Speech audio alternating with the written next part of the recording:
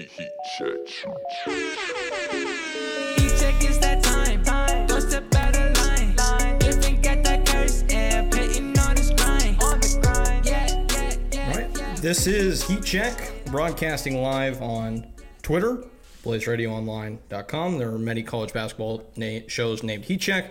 This one just so happens to be ours. I'm Peyton Gallagher. That's Gabe Swartz. And this is where it actually starts. We got a tournament. We did the fun stuff. This is where legends are made. It's time for the Sweet 16. Before we get into that, though, Gabe, some housekeeping. I know that there was a lot going on across the country outside of Indianapolis. Lots of transfers to get to. We also have the fact that Lon Kruger is retiring effective today at Oklahoma after a 45-year career. So where in the headlines do you really want to start here? Well, the Kruger retirement came as somewhat of a surprise, but not necessarily as much now that you've seen the last week and the news out of Las Vegas. His son, Kevin Kruger, going to take the job as the UNLV head coach. It seems like Lon wants to head out there, start his retirement, be around his grandkids, watch his son coach a Division I basketball program. You can't really blame him. Mm-hmm. In researching the Oklahoma job, a lot of people would say, oh, maybe it's not that great of a job. Maybe Lon was one of the better people to pretty do good mid-high major with upside. It's been a couple Final Fours. It's a better job than people are willing to give them credit for it being. The last, I think I looked it up, 13 head coaches all time. Only 2 of them have ever finished below 500, and those were late 50s, early 60s. So it's a good job. I'm intrigued to see who ends up taking over in Norman. But what I would say is, from everything that I've read and such, it looks like it could be guys who are hanging around or have made a name in the start of the tournament, whether it's Abilene Christian's Joe Golding or whether it's Oral Roberts' Paul Mills, somebody like that. You could see Paul Mills make a jump from ORU to a Division I program, kind of like Bill Self when he went from ORU to Illinois. So I could see that happening. Certainly with the tournament success, I know North Texas's head coach, can't remember the name off the top of my head, but he's in the mix as well. And then, of course, they could go the assistant coach route or whatever. But it'll be interesting to see where OU goes from here. Lon Kruger, an sneaky, underrated all-time coach. Yeah. One of the 3 guys ever who's gone with 5 schools in the NCAA tournament. Went to 7 with UNLV. So really impressive stuff, and kind of an early retirement for him, but completely understandable. So not the most shocking news on this Thursday mid-afternoon. Yeah, it was a little bit like, wait, well, what? At first, because, you just figured he was a guy that at 65 probably had a little bit left to give, a lot left in the tank, and they were having success. And like you said, by the way, Oklahoma's a team that existed before Blake Griffin and Buddy Hield. Like, they went to Final Fours. They've been to multiple Final Fours now. Kruger got them to 1. I'd say a successful head coaching stint there, a good place for him to end his career. That program's going to be in a little bit of a rebuild. I know Austin Reeves kind of indicated in his post-game presser after they lost to Gonzaga that he's going to be done there, not going to take up the opportunity to use that extra year of eligibility, granted by COVID and by these circumstances. But I think it's a promising job and a good place for somebody to make that jump into high major basketball in a very, very competitive conference. So we'll see who gets that job. I think it coming open a little bit later than some of the other ones is going to be interesting to see how it fills out. But it's not like a ton of them have necessarily filled up and such. Minnesota's got their guy. I believe Boston College made their hire. So it'll be interesting to see who takes that job and then the domino effect that causes and who fills the job of the guy who takes the Oklahoma job. So we'll keep tabs on that. Another thing going on right now is that the players who are done with their season are starting to announce their plans for next year, whether that may be the draft or the transfer portal. In the case of Marcus Carr, it is both currently. I think he's entertaining both options. The highly touted super scorer from Minnesota will not be playing there next year. I don't know if it means he's going to be playing in the league or not, but he could be an option for some schools. Also, joining him in the portal, Kellen Brady announced this week that he's going to transfer from Davidson, he was supposed to be the next Steph Curry, got to the NCAA tournament, 3 years ago now? Led them to the NCAA tournament, lost to Kentucky in the first round, very close game. You're like, oh, this guy's going to be around for a while, and they've not gone back to the tourney since. So he's going to try his hand at another program, average just under 18 points per game this year, is going to be a good option somewhere. And then the 5-star from North Carolina, Walker Kessler, Daron Sharp leaving, Garrison Brooks, I would assume probably not coming back. Maybe I'm quick to that, but I think he mentioned something about using his grad year somewhere else. So well, and that's important too. So you're expecting Walker Kessler to, step up and be their dude next year, but he's going to transfer, so that's interesting as well. Anything to add on that before we dive into what's going on that actually matters, and that is the NCAA tournament? Lots of really, interesting names. Xavier Pinson's leaving Missouri, Yep. Trey Mitchell leaving UMass. Mm-hmm. The most notable trend or team impacted might be Indiana. They've kind of had a mass exodus. I think Al Durham's gone. Race Thompson announced he's leaving. Armand Franklin's leaving, and Parker Stewart. So that's 4 guys. I think Al Durham wouldn't surprise me if he goes to Georgia to be with Tom Crean, who recruited him to Indiana. Race Thompson, I think some people have linked him to Minnesota and heading home to go back to play where he played high school ball. But it'll just be interesting to see what is left over for whoever ends up taking the Indiana job. Other than that, we'll just have to react and see what happens once these guys, find homes over the next couple weeks. Yeah, and that'll be developing. And again, once we get an opportunity to, focus on something that's not the tournament, we might do a little episode and update you on the offseason and what that might look like. Maybe we'll play matchmaker. Yeah, we can do that. Yeah. We can manage that. Okay, let's get into the tournament, though. We're going to just get Top 5 Thursday out of the way quickly. Okay. And just jump right into it. So we're going to have a little fun on this one. The top 5 opportunities to prove the haters wrong left in the 16 remaining teams in the NCAA tournament.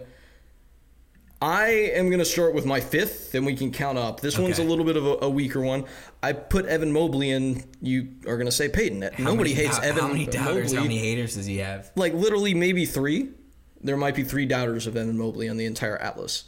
But what my point is that he doesn't actually have any haters to prove wrong. But, there might be some people who aren't as lovers of him as much so as they are of Cade Cunningham. You're losing me. You're doing failing fast. Poor sell job early on. Well, okay. What he can do is prove the haters wrong who don't love him enough to say that definitively he is the best player prospect in this draft class, because those haters do exist, and he is the best player in this draft class. He might be the best player to enter the draft since Anthony Davis. I don't think that's too bad a stretch. Do you? I don't think so. You think he's that? You're with me now on him being over Cade. I think that you can justify either selection at this point, and welcome to the dark side. The hindsight of the guessing and such will be determined based on their NBA careers. But I don't think that you would say one or the other is a poor decision based on anything. Okay, what's your 5th? My 5th, we're going to stay in LA. We're going to go with Mick Cronin. Oh! So, the guy who went to his first ever concert when he got hired at UCLA? The guy who is 3-0 in the tournament as the head coach of the UCLA Bruins. Better winning percentage than John Wooden. That's true. John Wooden, he lost 7 times in the tournament. Mick Cronin has yet to lose in Westwood in the tournament. That's true. So, in late February, I think at one point I sanctioned the UCLA fan base because there were stories coming out that Bruin Nation, I guess, as we can call them, didn't necessarily approve of the job that Mick Cronin was doing at the time. They weren't happy with the fact that UCLA seemed to be failing their way into the NCAA tournament and kind of going in on a losing streak. But I know that he has probably the toughest road to the Final Four. Considering you'd have to win 7 games to win a national championship too. And 5 to get to the Final Four. And one of them would have to be against Alabama. One of them would have to be against either Michigan or Florida State, which is a tough matchup either way given the size differential for UCLA. So I'm going to say number 5, Mick Cronin. He has plenty of opportunities to prove the haters wrong this weekend. Johnny, and most of his haters are within his own circle. Yeah. So yeah, snakes in the grass for Mick Cronin. I would just love if Mick Cronin just became very paranoid and was like thinking he's going to get Brutused by like everybody at UCLA all the time, and he's always like worried about job security. Like 15 years in, they've won a couple national titles, and he still thinks somebody's going to stab him in the back at all times. It'd be very funny. Okay, so at number 4 for me, also proving haters wrong, Johnny Juzang, hater namely being Coach Cal. Yeah, Calipari. Who was a hater on his abilities and wouldn't play him. So he's like, I'll go to UCLA, and now he's averaged 20 plus in the NCAA tournament. Like is one of the top scorers in the tournament. It's unreal. Okay, so number 4 for me was Michigan as a team. Okay. I am one of the haters. I hated throughout the year. Then I bought in, and then they lost Isaiah Livers, and I'm like, you lost me. But they beat LSU handily at the end. I mean, it was tense, but like they pulled away at the end. Shawnee Brown made huge shot after huge shot, and I think, based on the consensus of people who actually know college basketball, not just your run-of-the-mill bracket picker at the office in the cubicle, Michigan's overperformed expectations to this point. Like, or at least met them without Livers by getting to the Sweet 16, right? I said to you when we were getting through the bracket and such, there was a lot of things that I was picking and I was very confident about. The Michigan, Colorado, Florida State, LSU area of the bracket. Right. I said I'm in 3 different bracket pools, and I'm going to change a couple picks in each one. In that area, I'm changing a couple things up, and I'm just going to say hands off the wheel after the first round, after Michigan wins. Yeah, Jesus take the wheel. Michigan wins, LSU wins, Colorado wins, Florida State wins. And then once we get to the round of 32, I'm no longer taking credit for anything I say in that area. I'm just gonna let the dominoes fall as they do, and we'll see what happens. So I don't want to say that I didn't give Michigan credit or that I doubted them, because I kind of just said, hands up, I have no idea what's going to happen. I have no idea how much Isaiah Livers being gone is going to matter. Yeah. But the fact that they got the best punch from Cam Thomas and Trenton Watford, and they still won that game with Javonte Smart. Javonte had 27, Cam Thomas had 30. That's very impressive. So we will see. The referees had 16. The referees had a lot to do with the outcome as well. Yeah. We'll see how they deal with Florida State's length, because Florida State's going to defend them in a way that's completely different than the way LSU did. Yeah. Size to go up against Hunter Dickinson as well inside. And I looked at the line, 2.5 points for Michigan. It wouldn't surprise me if that game goes either way. Yeah, and I think that's where everybody was at. Florida State was an extremely trendy Elite 8 Final Four pick as a 4 seed. The way they played at the end of the year, I was not so sold, right? Like, I was a little bit out. And, like, Florida State does this every year, and that will be included later in my list. But the biggest thing for me is, like, for Michigan, that has to be so frustrating. To win everybody over throughout the course of the year, convince them that you are in that tier with Baylor, with Gonzaga, maybe to a lesser extent with Alabama, teams that people think Illinois legitimately could win a title. And then to lose one guy and all of a sudden nothing matters anymore. Like, Isaiah Livers isn't even their best player. Yeah, you're on the. He's probably the third best. Take. He's probably the third best behind Dickinson and Wagner. So for them, that has to be really frustrating. And then for Juwan Howard trying to prove the haters wrong and get to his first Final Four at Michigan as a player or a coach, because we know that he never got to one at Michigan because the NCAA told us that never happened. Right? That's a big chip on his shoulder. So there you go. You're selling me a lot more on Michigan than you did on Evan Mobley. Evan Mobley, who I think a lot potential of people national player of the year. Yeah, I think a lot of people are pretty into the idea of watching Evan Mobley play more basketball. Yeah. My number 4 on my list is Alabama. What?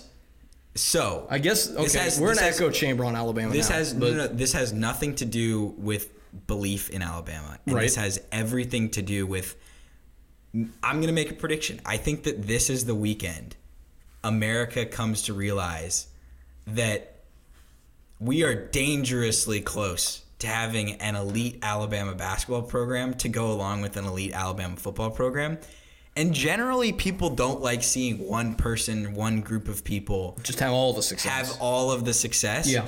So I think that there's a reckoning coming for Alabama, and more success for Alabama. Reckoning coming. I think that more success His for name Alabama. is Joe Burrow. His name is Mick Cronin, actually. I think that this is the weekend that America gets behind Mick Cronin as LA goes against him, and then America goes against Alabama. America picking a major metropolis over the South?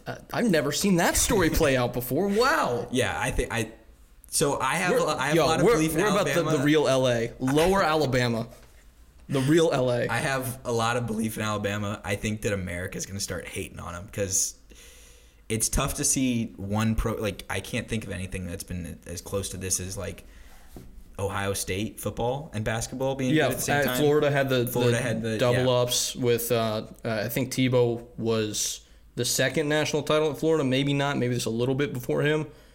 I think it was 08 or 09. Yeah. So I mean they've got, I think it's happened twice ever that a school has won the national title in basketball and football, and I'm pretty sure it was Florida both times, and I'm also pretty sure that they beat Ohio State in both championship games in one of those. I think so. So that's fun. And we'll track it. I mean, yeah, Alabama would be pretty hateable if they got this done on both sides. Mm-hmm. SEC, it just means more, baby. Okay, number 3, Leonard Hamilton.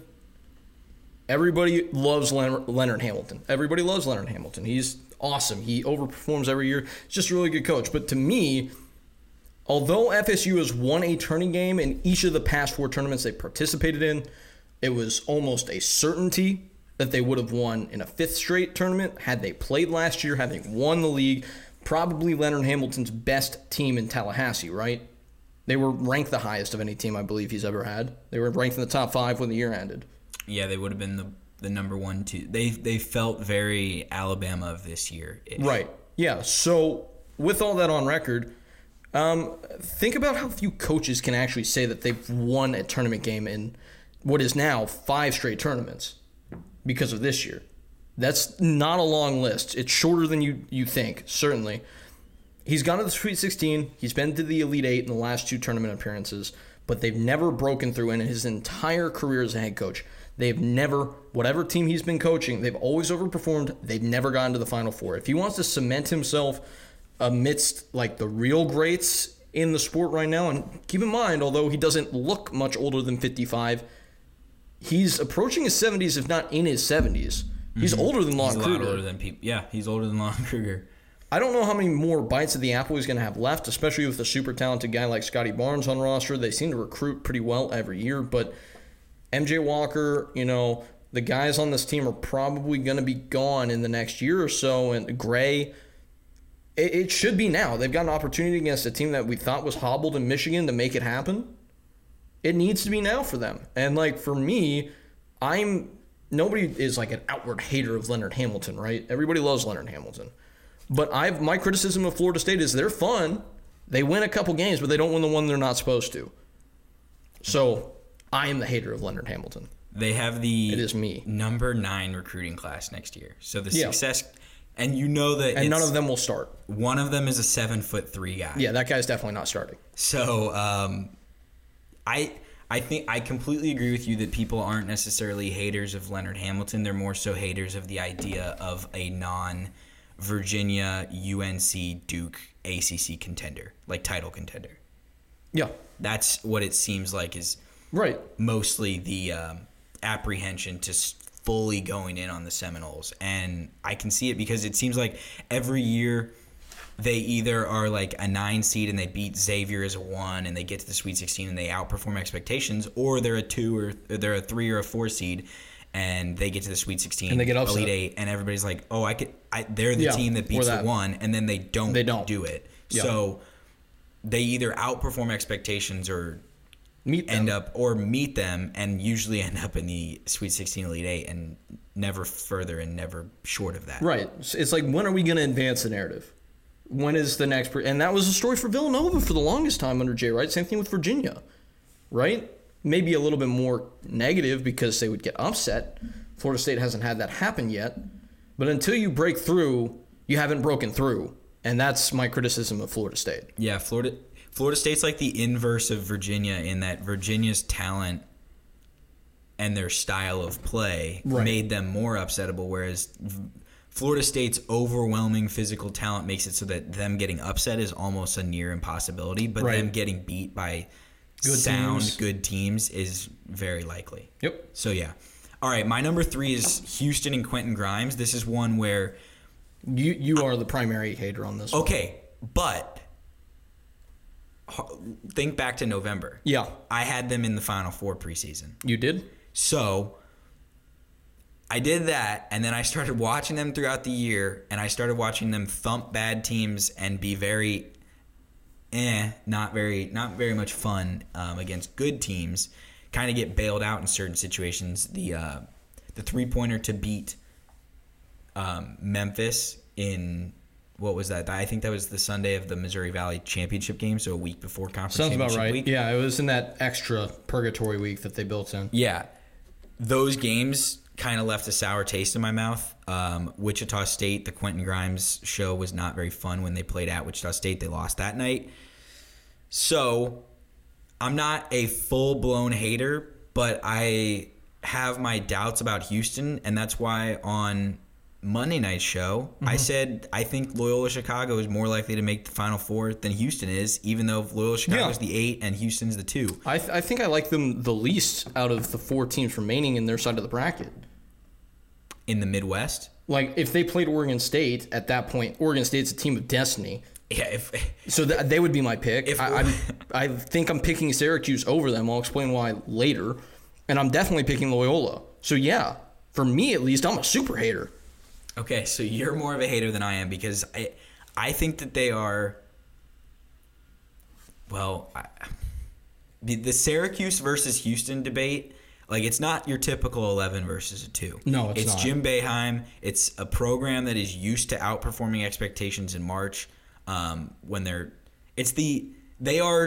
Syracuse is just like Florida State. Except for instead of having tall, lanky guys, they just have zone play. They have players that fit playing zone basketball. And apparently they can shoot now. Yeah. They're an incredible. Joe Girard and Buddy Boeheim just make everything that they look at from 25 plus. Syracuse and Houston, I think, are equally as likely to make the Final Four as Loyola, and then Oregon State. Yeah, team of destiny. If they beat Loyola Chicago, it'd be wild to see that happen. I have my doubts about Houston. We'll see what happens. The defense can certainly carry them, but I'm left thinking that they should have lost to Rutgers last week and shouldn't be here. And Rutgers choked down the stretch and gave that one away. So I will continue to be a hater who will also conveniently point out that I picked them to go to the Final Four preseason if it happens. You're hedging hard. It is a win-win scenario. That's called a hedge. Okay. So on that note, I'm going to say Oregon State. The haters are on them. Nobody wants to see them, and it's weird because they're a 12 seed, and normally people root for the underdog, right? Because it's a Power 5 program. But nobody wants to see them beat Loyola. Nobody. Yeah. And I kind of want to see how far the rocket can go, how high it can fly. The idea of a top 10 KenPom team against Oregon State. Beaver State, Fever, who was like 90th in the country in adjusted efficiency as of like a week and a half ago. The fact that America is not completely in on Oregon State, I think that they do. I don't know. Do they have haters or are people apathetic against Oregon State and they're haters in love? If you're not with the Beaver Fever, you're against us. Oh, it's an us. It's an us. Back the pack, baby. Explain. You're a turncoat. I'm very supportive of Sister Jean. That's all you're gonna say? That's what I'm gonna. Yeah, that's. I mean, here's the other thing. As far as I'm concerned, Sister Jean's in the Final Four already. Ethan Thompson. I learned this today. Shout out to Ethan Schwager for enlightening me to this nugget of information. So Ethan Thompson's father is on the coaching staff at Oregon State, right? He, prior to becoming a coach, you would say he played, which is true. He did play. You want to know where he played? Is it Loyola Chicago? No, for Bim J. Hyman, the Syracuse Orange. So if we could get the orange-on-orange matchup, an 11 versus 12, Syracuse somehow would go into the Elite Eight and get to wear white. I think that'd be really cool, so I'm kind of rooting for it. But if Houston is not the team that emerges from this bracket, I will be content. I just realized Loyola will be wearing white on Saturday. Yep. Quite a thought. Yep. So Oregon State was year 2? Yeah, because everybody's hating on Oregon. If you're a 12 seed in the Sweet 16, normally you've got the wind at your back in terms of the fan support, but nobody's cheering for Oregon State. And like, Loyola should have been like a 5 seed. People. Yeah.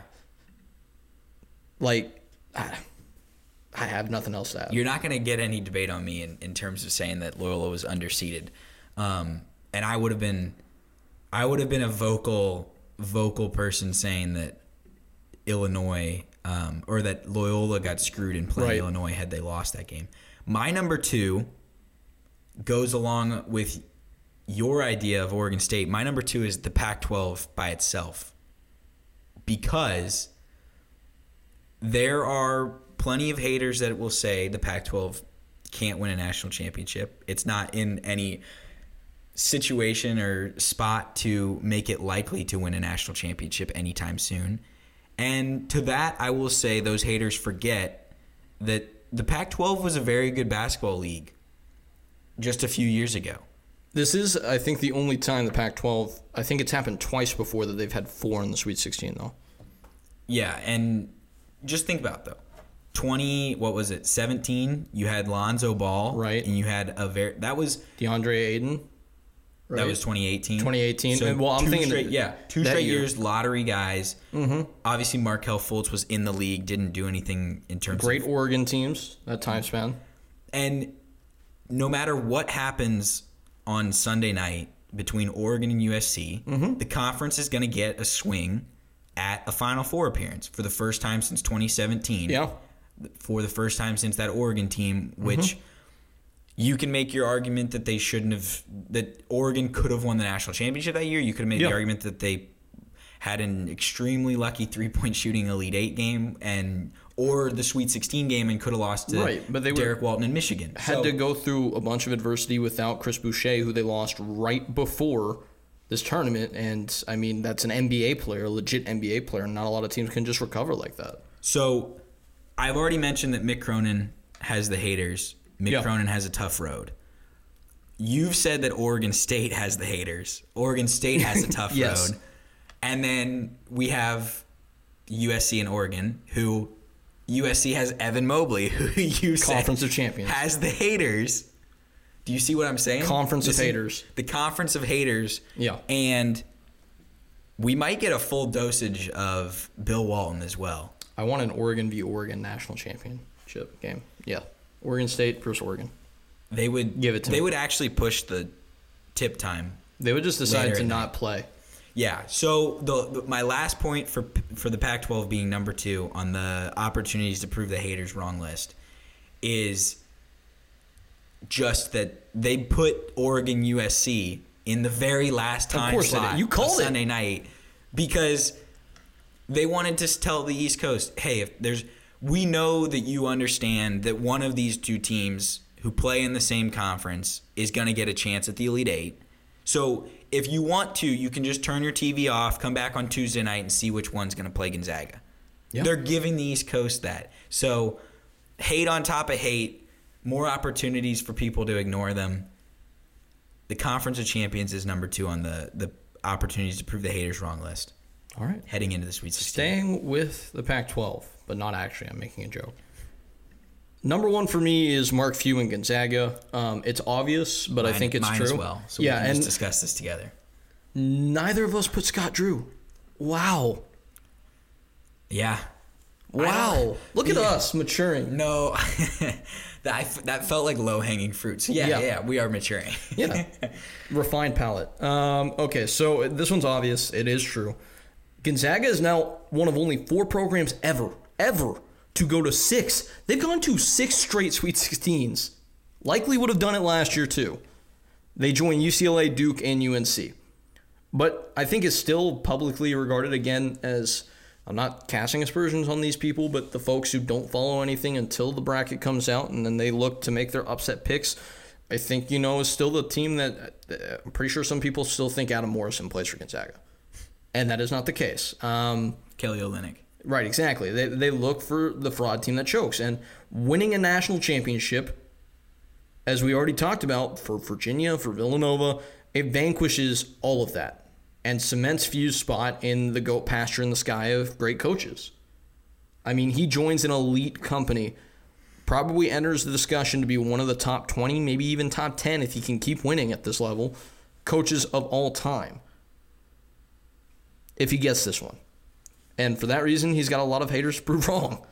He also has a lot of haters to prove wrong based on the fact that people are going to say, COVID tournament. Yep, he's still going to cast the asterisks. They didn't play 40 games. It's not like they went undefeated or anything. Well, but if they go undefeated, it's like, oh, you went 33-0, you didn't go 40-0, you didn't have to play, you didn't get to 38-0 like Kentucky did. Played the hardest non-con literally in the history of college basketball in terms of the numbers next to the teams they beat's names. But you're right, and that's the point that's ridiculous. But at the same time, like the WCC is Gonzaga, it's BYU, right, and then it's 8 to 10 more teams of 8 to 10 more teams. That is the WCC.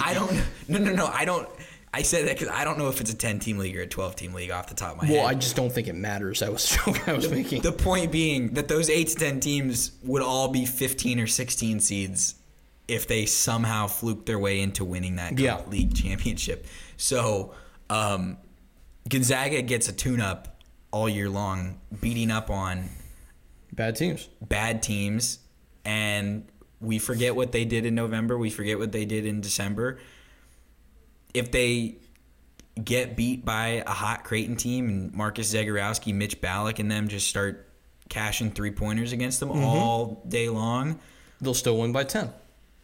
Well, I mean, the spread is 13.5, which is and it wild, should be. Which is and wild. It should be. They are that good. But if any of that happens, the hater fuel is going to go to a different level. Yeah, this one's a little different than anything I think Mark Few's ever been a part of. For sure. And he should. He's got 4 guys who were top 5 at their position in national award voting. He has, on any given night, he can go to Timmy, he can go to Suggs or Kispert, even Joel Ayayi, and who got a triple-double this year in a game, by the way, and is their 4th best player. And they can just figure it out of who's going to go drop 25, who's going to drop 30. Yeah. No, and I thought it was a credit to Mark Titus and Tate Frazier, who talked to Corey Kispert after they won their last game against Oklahoma. They asked him the question, kind of facetiously, kind of not, about whether or not they predetermine whether or not one of them is going to go off in each game. And Kispert kind of said, well, yeah, we kind of look at the tape and then we decide which one of us is going to drop 25 that game. And they do it every single game, and they don't miss a beat. I don't know what to tell you. This is one of the best teams that I've ever watched play. They would smoke 2018 Duke if they played. I'm confident in that. Well, 2018 Duke lost to 2018 Gonzaga, and that's Gonzaga team. 2017. I'm talking about 2019. So, okay. But cool. The Zion Duke team lost to the Rui Hachimura Gonzaga team in Maui. And true. Also true. That Rui Hachimura team is nothing compared to this one. Would not sniff this Gonzaga team. Yeah. So I also want to point out that the adjusted efficiency metrics between Gonzaga, who's 1, and Baylor, who's 2, 37.35 to 29.74. The difference between Gonzaga at 1 and Baylor at 2 is the same as the difference between Baylor at 2 and Oregon or Virginia, who are 16 and 17. Yeah. That is absurd and points even more to the haters wouldn't necessarily be wrong if Gonzaga loses and doesn't win the national championship in saying that they choked away by far the most overwhelmingly gifted greatest Gonzaga team that they've ever had. And will probably ever have. I don't know how it would get better than this. Yeah. Aside from them signing a Kentucky class of five and even stars. Even still. Yeah, because Kispert is they super senior added stud. their best recruit ever to a team with 2 All-Americans. Yeah. Okay, you're number 1. I said Gonzaga. You said Gonzaga too. So, okay, so we just yeah. Okay, we're on the same page. Simpatico. Let's pick some Sweet 16 games. You're the betting expert. You'll do them against the spread. I am not the betting expert. I'll just do a money line because I don't bet. Moral superiority. Take that. Okay, we'll start with. Are we not ranking coaches? We are not ranking coaches. We do not have time, sir. Okay. It is 4:37. We got to get through 8 games of basketball. Okay, cool. Loyola and Oregon State, we're just going to go through these chronologically based on when they're going to be played. This will be the first game on the 27th, 11 local time, tip-off. Maybe the best game of the weekend. Oregon State is 12-1 against the spread in their last 13 games. You might say that means you back Oregon State plus 6.5. I would say that means that they're due for regression. They can't keep shooting 40+% from 3. I mean, they could. They're not going to continue to shoot 40+% from 3 against the number 1 defensive team in the country in points per game and in efficiency. Yep. I think Loyola Chicago wins this one in a rout. I think that this Oregon State team, honestly, I understand that it's not the same because Xavier Sneed was probably a better player than like Ethan Thompson is relative to peers. But this Oregon State team screams Kansas State in the Elite Eight in 2018. Yeah. And I think that Loyola Chicago wins this one going away. So okay. I would take Loyola Chicago minus 6.5. I kind of see it a little bit. I will say this, that I think we're going to see a lot of Loyola switching like hell, which is something that Oregon State's not seeing. You don't see that at the college level, teams switching the amount that Loyola does, because it really is an NBA-type defense the way they play. I think you're going to see a lot of guys getting run off the line, right? Will guys like Ethan Thompson be able to drive by that defender, get into the mid-range, and hit shots over Cam Krutwig? If so, I think they can keep it relatively close. I still would probably bet on Loyola, but Ethan Thompson is the best scorer in this game, which gives Oregon State a chance, right? They also have a 7-footer to go up and throw at Krutwig. Yeah, but we just saw what Kofi looked like against Krutwig. The body control of Cam Krutwig. But Kuma is not a 7-footer, but if they want to go small, there's plenty athletic enough to be their primary rim protector and come out and kind of make it tough for Cam. I don't know. I think this is not going to be a blowout. It'll be interesting to see because the drop coverage that Illinois was playing against Krutwig is exactly what Loyola wants you to do against them. So I don't know how they're going to guard Krutwig, but Tinkle's going to have to find something to figure that out. I just don't. At some point, the magical run has to end. This Oregon State team is not that good. They lost to ASU. I have to point that out again. I did not watch Oregon State much during the regular season. A fair amount. I felt fairly in tune with them as a team coming into the conference tournament. But I will also add this. People who follow Oregon State, who cover Oregon State, said there has been a change in this program. Even coaches that have played against Oregon State, there's been a change in this team that is tangible at like a right angle like they've never seen before. Like this is a completely different basketball team than how they were playing middle of the year. And Coach Tinkle deserves a lot of credit in that. I don't know. The ceiling is the roof. They're still not as good as Loyola. They aren't, but they aren't as good as either of the teams that they've beaten in the tournament or the teams they beat in Vegas to get here. So, I don't know. Anything's possible. We'll move on from that. I just want to throw out one last kind of tactical point. I wonder if the answer is to hard double Krutwig and just risk him hitting the free cutter to the rim. That's a horrible idea. Force the ball out of his hands. Make somebody else initiate the offense, which has not happened all year long. No, the reason that Loyola beats you is because they have Krutwig's a point guard and Braden Norris is a point guard. And Lucas Williamson is a very capable passer. Loyola is going to, if they find the open man, they will kill them with cuts and layups. Okay, fair enough. It'll be ugly. Fair enough. Okay, let's move on to Baylor Nova. Does Jay Wright get the better of Scott Drew, or does Baylor just do what they do? I'm so torn by this. So it's Villanova has no business winning this game, by the way. It's Scott Drew it's Jay Wright with a week to prepare against Scott Drew, who historically has had more trouble in the Sweet 16 and the first day of the tournament than he has in the second game. with that being said, I don't know what Villanova's guards are going to do against Butler, Teague, and Mitchell. Yeah. And based on that alone, and I hate predicting blowouts, but Baylor minus 7.5, I like Baylor minus 7.5. Yeah, and I mean, like, for Baylor, they can... If you can take away Jeremiah Robinson-Earl, who's been at about 20 points per game, been over a season average in their first 2 tournament games, given, I mean, it's not exactly that they played, Winthrop in North Texas, but if they can take him away by either going small and having Mark Vital guard him and play like a Hampton 5 center type role, or Shamwa Shashua using his athleticism to try and make it difficult for him, Villanova has no chance winning this game, right? Like, they need Jeremiah Robinson-Earl to put up a 20-10 to have a chance. And I think that people are going to get thrown off by the fact that Villanova got to the second weekend, and it's like you pointed out, they beat Winthrop, who was an overseeded 12 and a 13, and they beat North Texas, who was a 13 seed. So they've yet to play. I mean, you can say what you want about Chandler Vaudrin and his ability, but who was not that good in that. He scored 7 points. He was not very good, and he's just he doesn't hold weight to what Butler, Teague, and Mitchell can do. Like, right. It's a massive advantage there, and it's significantly more of an advantage than anything that JRE can do against, in terms of his advantage that he holds, him and Caleb Daniels, against the interior of Baylor. So I like Baylor big. Yeah. And I can't believe I'm saying that. I agree. I agree. With Gillespie, maybe we're having a different discussion. But Arkansas, Oral Roberts, this game's going to have everybody's attention. It's in kind of the prime-timey window. Well, maybe a little bit early for prime time, but that 4 p.m. kind of lull spot, that's where this game sits. Okay. Oral Roberts, and I don't know for fact, but I have to imagine, they have the leading scorer in the tournament. They also have the guy who's number 2. 3.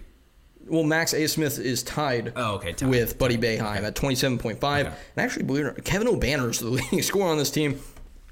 He's a big, can maybe present some problem. Justin Smith and him are going to go at it in the post. That's going to be fun to watch. Is Arkansas just too athletic, too long, too fast for Oral Roberts to have a shot, or do you see a pathway for the Golden Eagles to keep this alive? America's team. They were leading in the second half. It's true when against they play. Arkansas. Both teams are very different teams. Well, I'm not going to speak for Oral Roberts. Arkansas is a significantly different team. At that point in time, I believe they were starting Connor Vanover.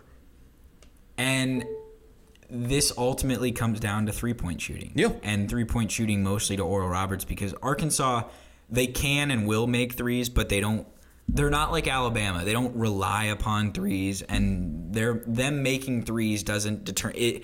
They don't have this three-point variance that it's their SEC peer does.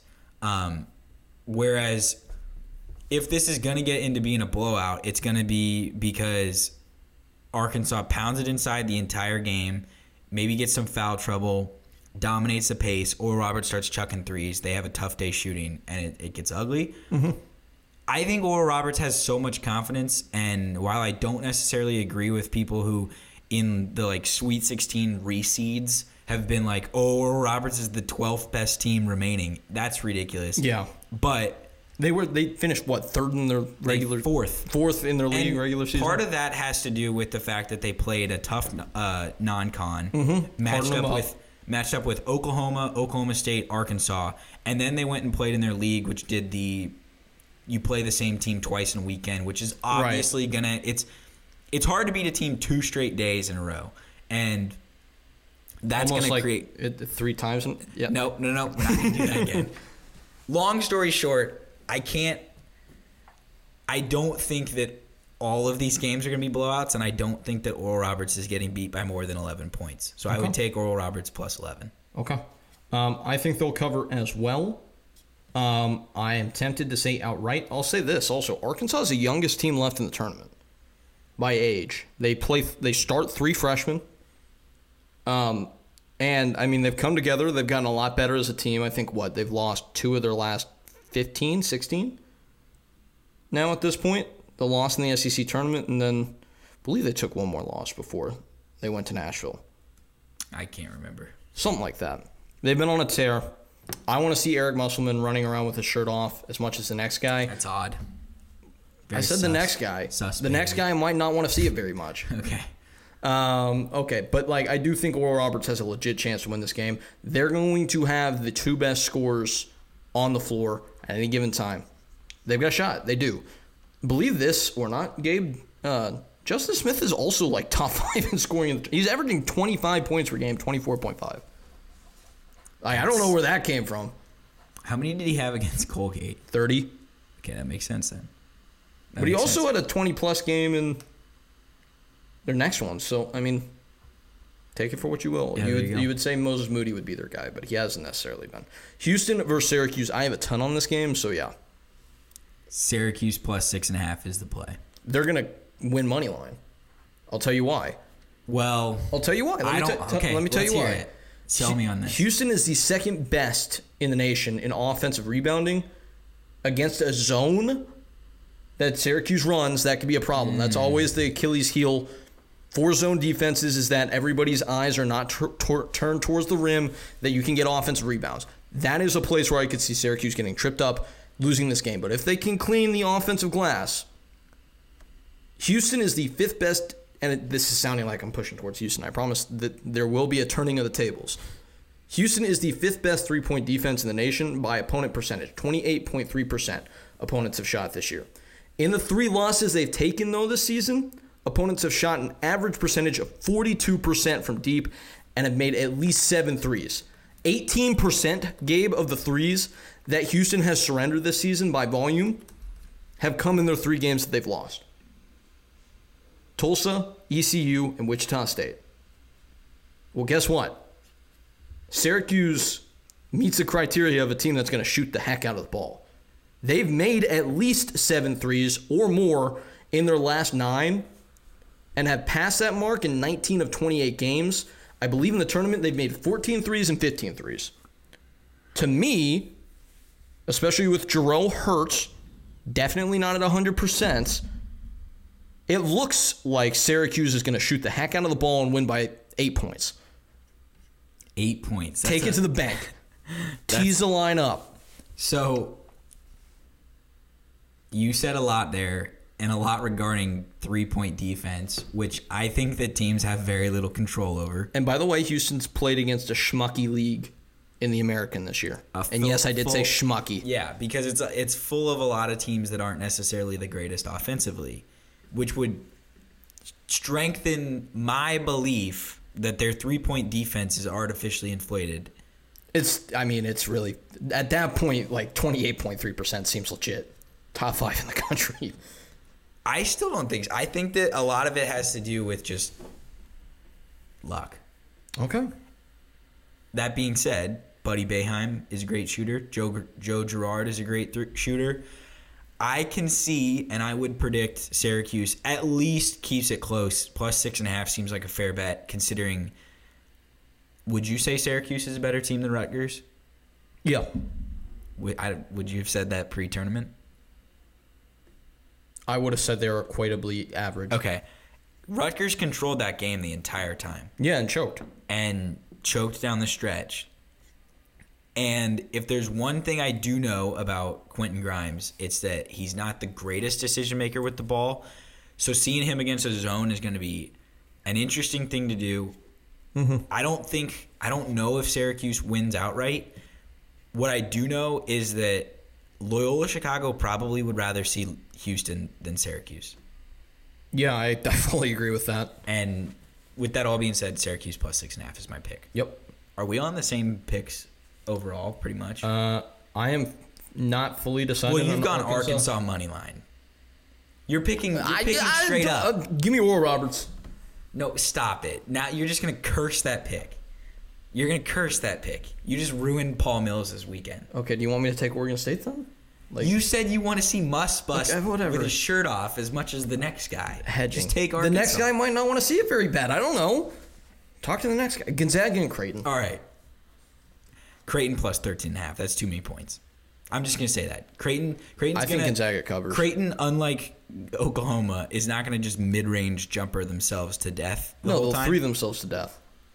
And I'm betting on Zagorowski and Mitch Ballack, the pride of Eudora, Kansas, making a bunch of threes. And I am betting on Huge game from Jalen Suggs because those long threes lead to long runouts when you don't make them. And Jalen Suggs is at his absolute best catching lobs off the backboard in transition. I think that this is going to be a rout. I'm kind of shocked Creighton has gotten to this point given all the circumstances around their season. I'll give you one more stat. Creighton without a true rim protector. Nobody really to stop Drew Timme, right? Get a load of this. Gonzaga's had a season of record-breaking, on pace at this trajectory. If they just do what they've done all year, to be the best two-point shooting team in the history of college basketball. Inside the three-point line, they are shooting 63.6%. They are the team equivalent to Udoka Azubuike. I'll leave you with that. And I'll leave you with Creighton is basically the equivalent of BYU, who gave Gonzaga a good game. 24th in offense efficiency, BYU's 25th. 32nd in defense efficiency, BYU's 29th. Creighton plus 13.5 is the pick. Okay. Michigan and Florida State, this is the game that actually people are saying is the game of the weekend. And I would say so many people are on Florida State. It's the upset pick. It's the thing that everyone is like. Michigan upsets the upset. Yeah, Michigan bucks the upset. Just like we got to, and I wish I would have flipped this in my picks in the bracket. By the end of the week, it was pretty apparent that Villanova was not losing to Winthrop. And by the end of what time does this game tip off? Sunday afternoon. Yeah, it's going to be apparent that Michigan is a 2 p.m. game. Is the better game. Is the better team. Michigan minus 2.5. There's just too many guys from Michigan that can step up. I think we've seen it out of Shondy Brown. We've seen it out of Elijah Hughes. No, Elijah Hughes played at Syracuse. Who am I thinking of? Eli Brooks. Wow. I was having a conversation about Elijah Hughes earlier today. I'm good for at least one of those a show. Okay, Eli Brooks had a monster game against LSU. I swear I watch college basketball. I mean, Hunter Dickinson's had obviously moments throughout the year. There's just too many guys, Mike Smith, that can step up for Michigan. And I trust those dudes to be that in this stage more than I trust the guys from Florida State. So I think Michigan's going to win outright. Okay. UCLA and Bama. Tugging at your heart, tearing it in two different directions. Bama is a 6.5-point favorite. I feel like UCLA covers. I feel like Alabama wins. I like Bama to cover as well, minus 6.5. Wow. I think that it's a blowout. I think that UCLA can only go so far. 63rd in adjusted defensive efficiency. I think Alabama can take advantage of that, and Alabama's defense is good enough to stifle a UCLA offense that surprisingly is top 15 in the country now, offensive efficiency-wise. Very surprisingly just skyrocketed up in the NCAA tournament. Okay. Which is weird given how they played against Oregon State in the Pac-12 tournament. Okay. Nate Goats. Shut up, Nate Goats. This is the weekend America turns on him, I'm telling you. They don't want to see us winning. UCLA, I think, they had a great run. I think they can win this game. But I just don't see a world in which Alabama can roll 8 deep. With maybe if we're looking at a UCLA team, and mind you, UCLA is without their best player. They lost Chris Smith before the conference season started, or like very early in it. But is Johnny Juzang the best player? If Chris Smith was there, I'm confident he wouldn't be. I don't know. Johnny Juzang's a bucket now. Jaime Jaquez can shoot too. I wouldn't be surprised if UCLA is able to reach 70 in this game, in a game that they lose like 72-80. And lose to Alabama, which wouldn't be good enough to cover. Or they lose like Maryland lost. And just get 3 to death, and Alabama makes 16 threes, and you ask, how'd our season end 40 minutes later? Yep. That's possible. We got to move on. We got 2 minutes to the end of the show. USC and Oregon. To me, the strategy for Oregon is pretty clear. Do the exact same thing you did against Iowa. You're obviously not going to just make a billion threes again and have 5 guys in double figures, but let Evan Mobley get his. Don't let him make the little touch passes to the perimeter and let guys hit threes on you. You don't have your center's 6'8". You're not going to stop Evan Mobley. Just concede on that one. Run people off the line.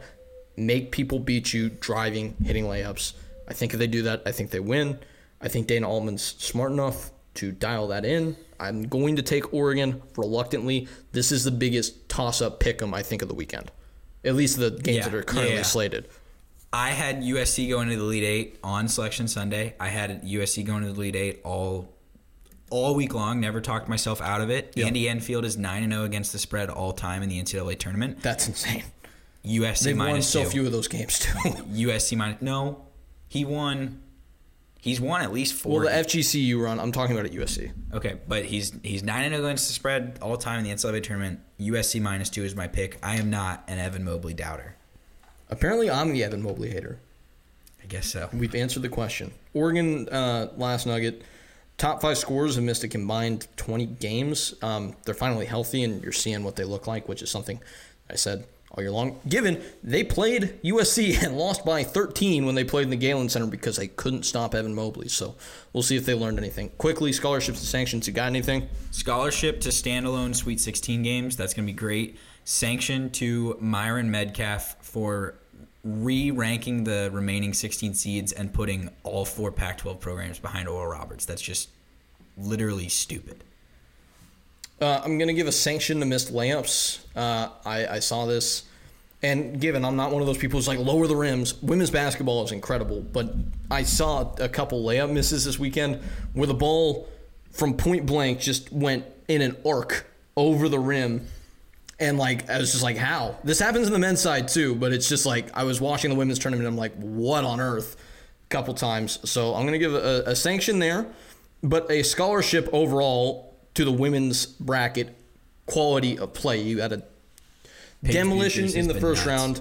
Every high seed won. Like, it was not a hard thing to, My bracket looked incredible. Miss one pick. Yeah, because if you just went chalk and let ESPN fill the bracket in for you, you did pretty well. But we've had some incredible games in the second round, so scholarship there. Playing through much more adverse circumstances than this should ever have to. That's been Heat Check. That's the sound of the buzzer. We will catch you, I guess, on Saturday after the first round of games are played. Yeah. So, all right, we'll see you then. Thanks for tuning in. Heat check is that time. Don't step out of line. If you get that curse, yeah, pitting on this grind. Yeah. We shoot for it all. Yeah.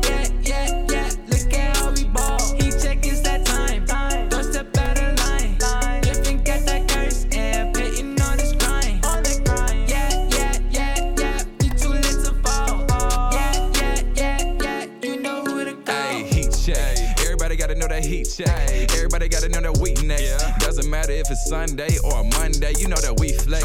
You can never make it more obvious. You checking for the heat, that's cold. Headed to the top of this. You can never reach these goals. Up in the booth and we spitting the truth. We inspire the youth and we get to the loot. You do what it does and we do what it do. We turn to the max and they got you on mute. Ooh, flow so high, so you know I had to run it back. Blazers a ball, then we running like a running back. Gabe brought chalk, so you know we having fun with that. Turn you into op, so you know we ain't no coming back.